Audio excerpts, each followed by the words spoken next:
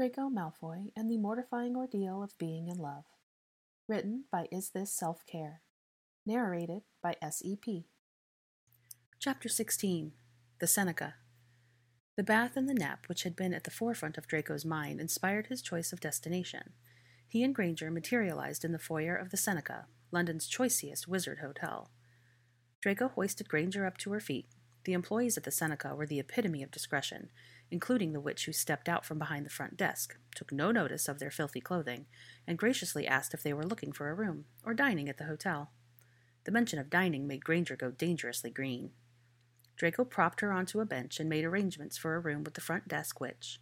The woman, sensing that they wanted a room more than chit-chat about the hotel's amenities, summoned an ornate key, whisked them to the lifts, and inquired if they had any luggage.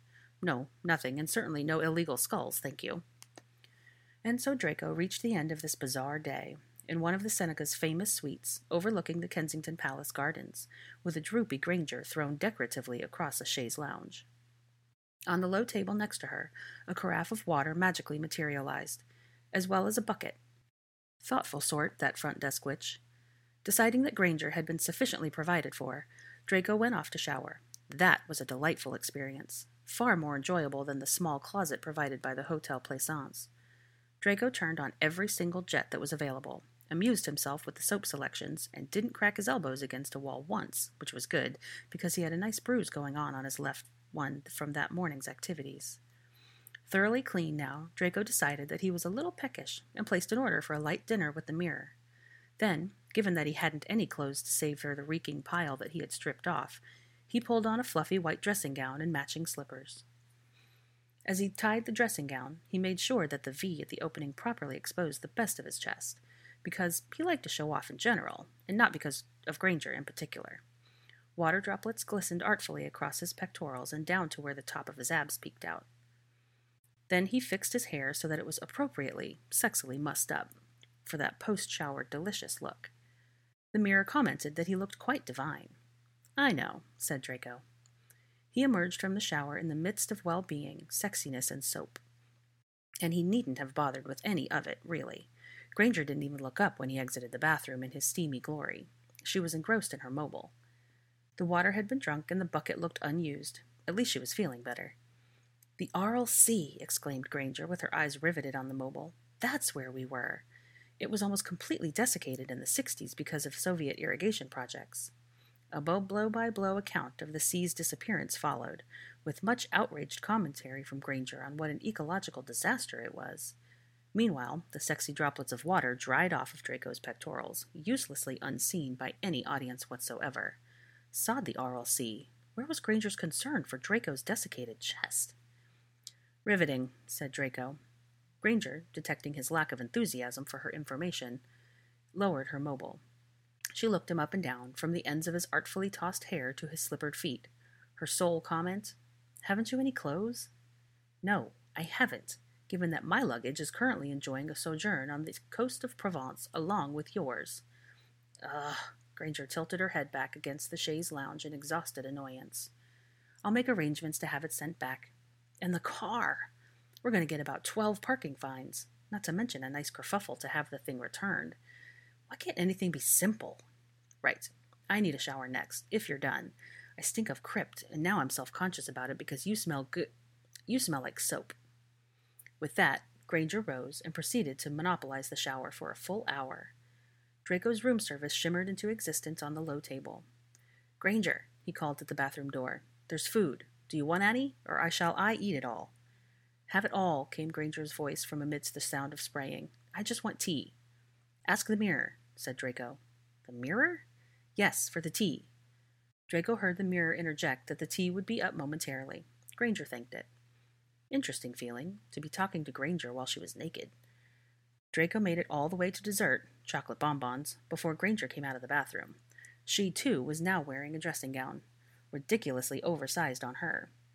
Draco noted that Granger had not strategically left a V open at the front. Rather, she had crossed both sides into each other so high that the robe covered her to the chin. Nor had she sexily mussed her hair, which was a wet pile on top of her head, held in place by her wand.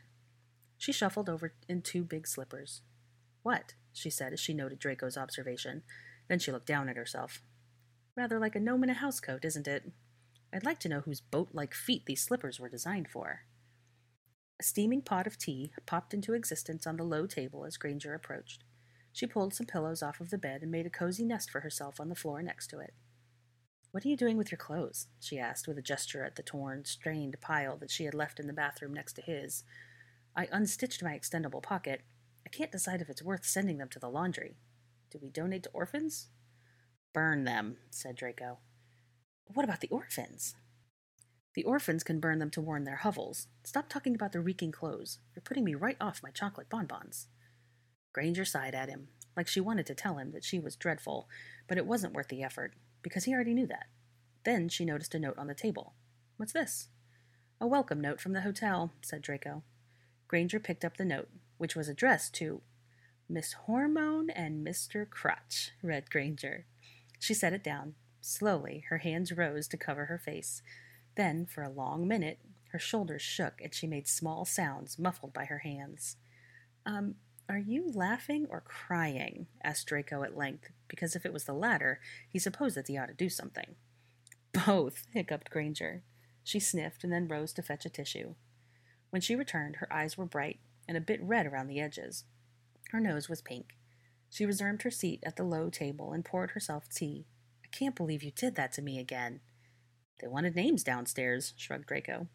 "Though I rather suspect the witch knew who we were." "Do you think so?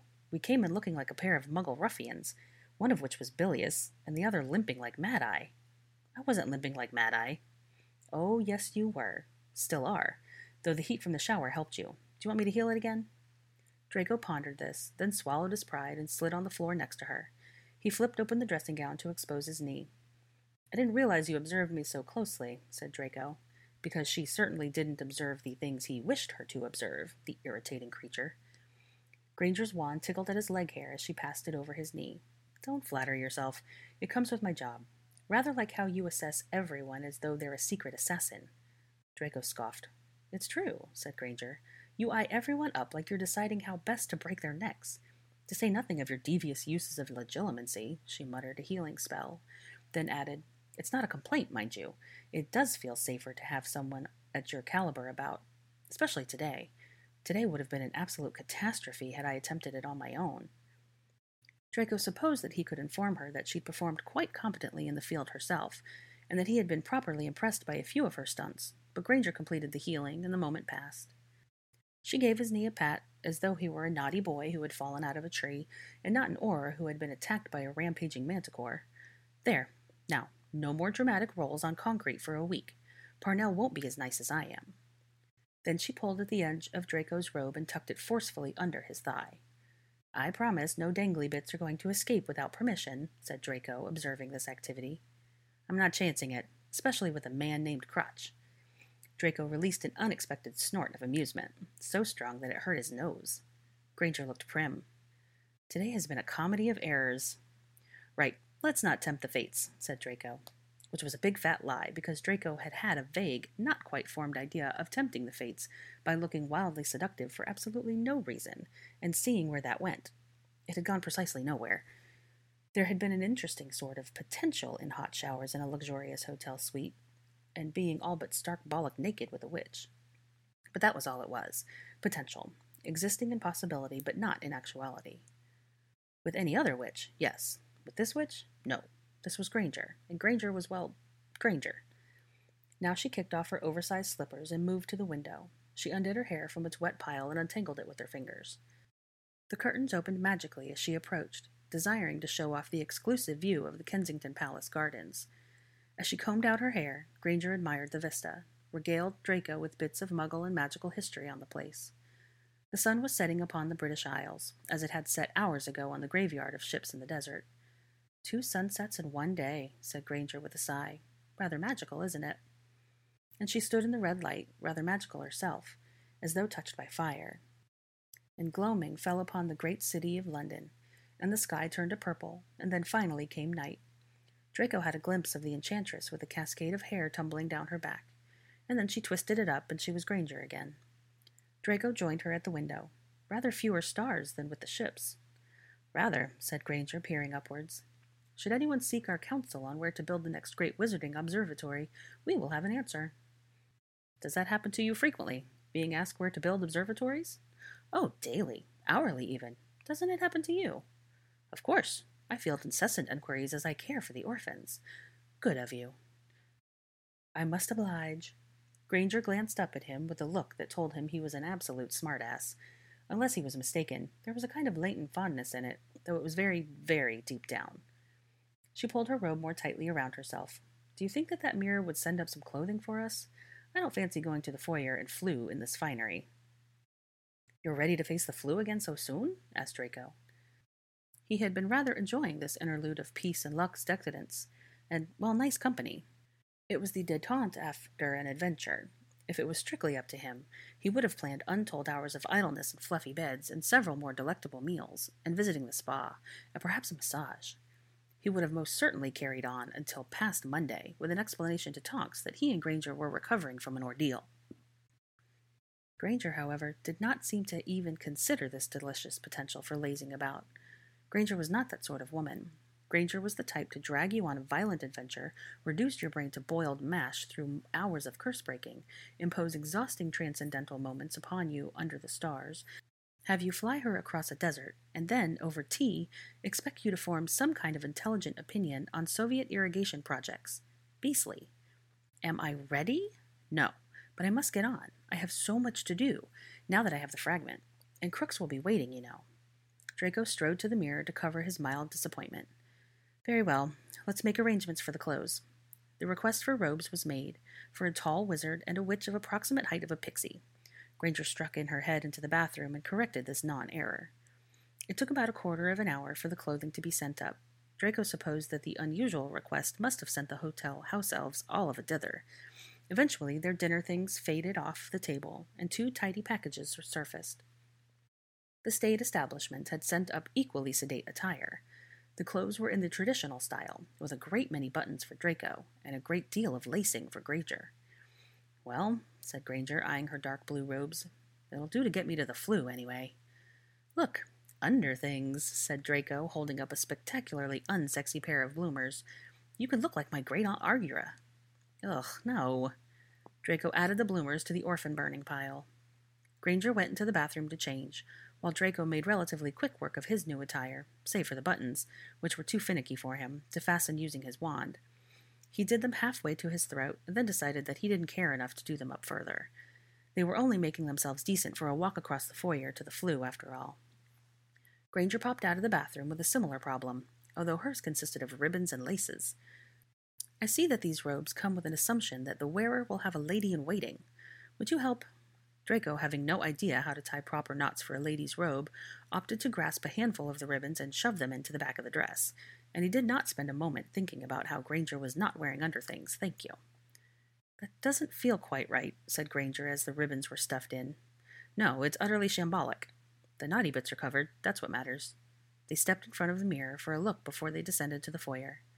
Draco said that Granger looked terribly like a pureblood wife, off to drop off the Sprogs at King's Cross in 1961. Granger said that Draco looked like he'd just exited Scotland Yard in 1825. The mirror chimed in to register its opinion that they were an exceedingly handsome couple. Granger shuddered. Draco ran away.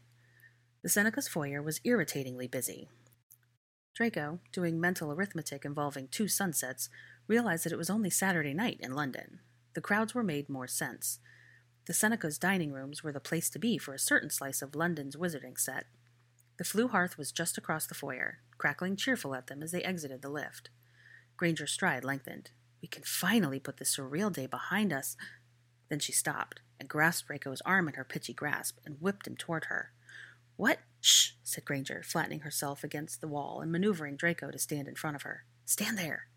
What are we... Be big. Why are you always so large and in the way, except when I need you to be? Asked Granger in a peevish whisper. Shield me. From who? Asked Draco, dearly wishing to turn around and assess the secret assassin, and perhaps murder him in cold blood. Cormac. McLagan? How many other bloody Cormacs do you know? Asked Granger. She raised her hands to Draco's robes and pulled up his collar, as though the flaps would afford her more privacy. What's he done? Oh, he's only been infatuated with me for years. Tenacious kind of man. Sticky. Vicious, really. Stay there. His group is about to go into the dining rooms. No, wait, they're still talking. I'm going to cast a notice me not. Oh no, Derek's just spotted you. I think it's your stupid hair, like a beacon across the bloody Pennines. No, they're coming this way. I was never here. Goodbye. With that, Granger slipped under Draco's arm and attempted to dart back toward the lift, but it opened and a veritable flood of ladies and gentlemen ready for dinner poured out, and battered her to the side like a piece of flotsam. Granger disillusioned herself and asked why the lift was a bloody bollocksing clown car. Draco, having gathered that his role was now to distract and deflect, turned around and greeted the approaching Derek with a handshake. Peregrine, my little lamb chop, how are you? And McLaggen with a very long, double handshake. Hello, I don't believe we've met. I'm Draco Malfoy. Yes, I know I need no introduction. Are you here for dinner with this scoundrel? I believe I remember you from Hogwarts. Do you still play Quidditch? You must join us at the pitch. Peregrine comes on occasion. Still a decent beater, though the swing's less powerful than it used to be. A touch of arthritis in his shoulder, I fancy. Poor blighter. Do join us. Wednesday nights at the Manor. We've only had one death in 5 years. It's all in good fun, really. McLaggen had grown into a tall chap, as tall as Draco, and quite handsome. No, Draco decided immediately that he didn't like him. So the man looked frighteningly confused as Draco's effusive greeting, which probably ran contrary to Draco's general reputation as an arsehole. By the time McLaggen had regained possession of his hand, however, Granger had disappeared. Right, Draco said. I must be off. Aren't you dining, Malfoy? Asked Peregrine. A smirk played across his mouth. Or did you have other business you were getting on with? Other business? Repeated Draco with an innocent blink. I could have sworn I'd seen Hermione with you, said McLaggen, sidestepping around Draco to look towards the lifts. I'd know that witch anywhere. Hermione? Hermione Granger? With me, said Draco, his eyebrows at his hairline. McLaggen, still gazing longingly beyond Draco's shoulder, did a kind of double-take towards him. Oh, I suppose I've been seeing things. Peregrine scoffed. They'd sooner kill each other than talk, I'd wager. McLaggen's gaze slid to Draco's half-unbuttoned robes, and then to his crooked collar, which looked rather like a lady had gripped it in the last 5 minutes. I suppose, he said, but there was doubt in his voice. Draco decided that a spot of legitimacy was in order to quantify that doubt, and besides, Granger had felt unsafe and fled from this man, and given that his principal had felt threatened, Draco was well within his rights to investigate. The sound reasoning completed, Draco touched at McLaggen's mind to see if this wanker had the slightest training in oculancy. He did not. Draco made a few remarks on the recent win of the Kestrels over the Cannons. When both of his interlocutors were occupied with the subject, he had a look at McLaggen's brains, such as they were. He kept his examination at surface level, flicking through the man's most recent thoughts. He saw himself as McLaggen had seen him across the foyer, pressed against the figure of a woman in navy robes, with dark hair piled onto her head. Then he saw the woman's back as she slipped toward the lift, undone ribbons streaming behind her. McLaggen was certain that Draco had been snogging someone, and that almost certain had been Granger. Only the formal robes had thrown him off. That, and the fact that she'd been with Draco Malfoy, of all people. The cognitive dissonance of the latter rang throughout the memory. Then Draco found associated memories. Granger speaking at the ministry a year or two ago, and then fleeing from McLaggen's amorous attentions. Granger giving McLaggen flustered excuses to avoid a dinner date as he grasped at her hand. Granger at a pub with her friends, cornered by McLaggen near the loo and fending off his drunken kiss. Something like fear in her eyes.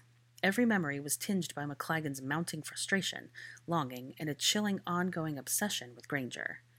Draco fought a very real urge to break McLaggen's handsome jaw. Any further delving into the wizard's memories would bear the risk of discovery. Draco retreated from his mind and seamlessly rejoined the conversation with a snide remark on the performance of the Kestrel's chasers. Meanwhile, he added McLaggen to his blacklist. They said their goodbyes. Draco grinned as he shook McLaggen's hand. Enjoy your dinner. See you at the pitch, I very much hope. Derek and McLaggen left. Draco stalked off in search of Granger. Here, hissed a familiar whisper as Draco passed the lifts. Granger's voice led to a sort of conference room, just off the corridor. It was dark. Is he gone? Asked Granger. Soon, said Draco. Their reservation is half past. Where are you? Here. Granger undid her disillusionment. Why do you look so murderous? What? This is my usual face. No, your eyes are flashing. We had an argument about Quidditch. Granger's dark gaze studied Draco in the penumbra. She had a hand on her hip. Quidditch. Yes. So focused was Granger's study of his eyes that Draco reflexively occluded, even if Granger wasn't a Legilimens. Granger saw the change and her focus grew even more acute. "You're lying. Let's go to the flue." Granger refused to be distracted. What happened? How long are you going to let McLagan terrorize you before you curse off his balls? "I knew it," said Granger in a shrill mix of triumph and annoyance. "You use legilimency on him. You can't do that." "I can, and I did. Those are private matters. They have nothing to do with you. He's a danger to you." "What exactly did you see?" "Enough to decide he's a threat." "A threat," repeated Granger. "He's just a handsy idiot. I can, and always have, handled him in the way I deem most appropriate. If I thought hexing off his balls was the correct approach, I assure you I would have done so." "Why haven't you?" "Because there are larger things at play." "What larger things?" asked Draco, "and don't say his penis." "Ugh, disgusting. No. He's on the MNHS Foundation Trust and on St. Mungo's Board of Directors. Even reporting him would have repercussions I need to balance carefully, much less a direct attack on his genitalia." "He's one fire whiskey away from cornering you in a toilet and stunning you," said Draco. Granger made a gesture of flat dismissal. "He would never cross that line. He's not that stupid. He toes it, that's all. Stop looking like that, like you're about to go duel him in the foyer." Draco scoffed. "He isn't worthy of a duel. I'd happily curse him in the back." "No cursing. No nothing. None of this has anything to do with you. You shouldn't have seen any of it." "Nothing to do with me," repeated Draco with fresh pique. "I've been mandated to keep you safe. That is literally why I'm here, right now, dressed like a Victorian barista, after a day of frolicking about labyrinths. To keep me safe in the scope of my activities as a researcher, not my personal life.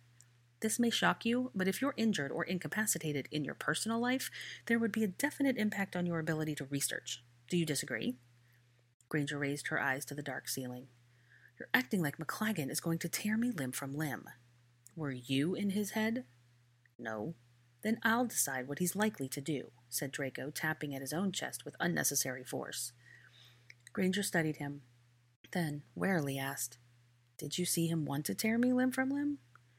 "No," conceded Draco, "but you've maddened him for years." "I know." The quarrel was blowing itself out. Granger's hands were now hooked into the back of a chair, rather than balled at her hips. Draco had stopped looking murderously in the direction of the foyer. "Are there any other randy suitors that I need to be aware of?" asked Draco after a beat. Granger put a finger on her lip and thought. At length she said, "Not to McLagan's extent." "That doesn't inspire confidence." Granger tossed her head. "What can I say? I'm magnetic. I can't even walk across a room without wizards falling into my lap." Draco recognized an echo of some of his own claims during their dance at the Delacroix party, at this very hotel, in fact. It was the exaggerated accent that got to him. "I do not sound that posh, Granger." "Oh, yes, you do. You sound like you're about to go to the opera after a day of shooting innocent wildlife. Partridges, probably." "I rather thought you were going to say orphans." "You are terrible, but not that terrible.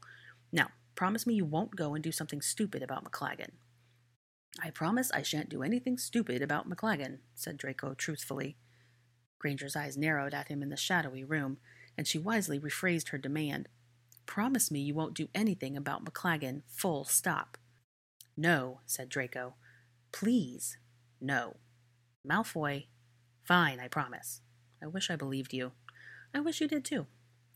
Granger massaged her temples. "All right, I will take you at your word. I have no other choice." Draco did not bother to point out the severity of this mistake. Now Granger stepped to the conference room door and poked her head out. "I think the coast is clear." Draco joined her at the door to ascertain the same. "Right, notice me nots this time, and a brisk pace." Thus equipped, they traversed the busy foyer and made it to the hearth without further interruption. "The mitre," said Granger, tossing in flue powder. The flames turned green and awaited Granger's approach. Granger looked over her shoulder towards Draco, a new hesitancy in her expression. "Poor darling. Be brave," said Draco in mock encouragement. Granger straightened. "I was going to say thank you for today, but never mind." "Only doing my job," said Draco with as much devil-may-care as he could inject into it, as though today hadn't been a wickedly dangerous ordeal. "Right, but perhaps a bit above and beyond." "Nonsense." Granger sighed. "All right, goodbye then." "Granger." "What?" "Tell your cat I said pfft." Her smile was bright, She turned and she disappeared into the fire. And briefly, it felt like there was less gravity in the room.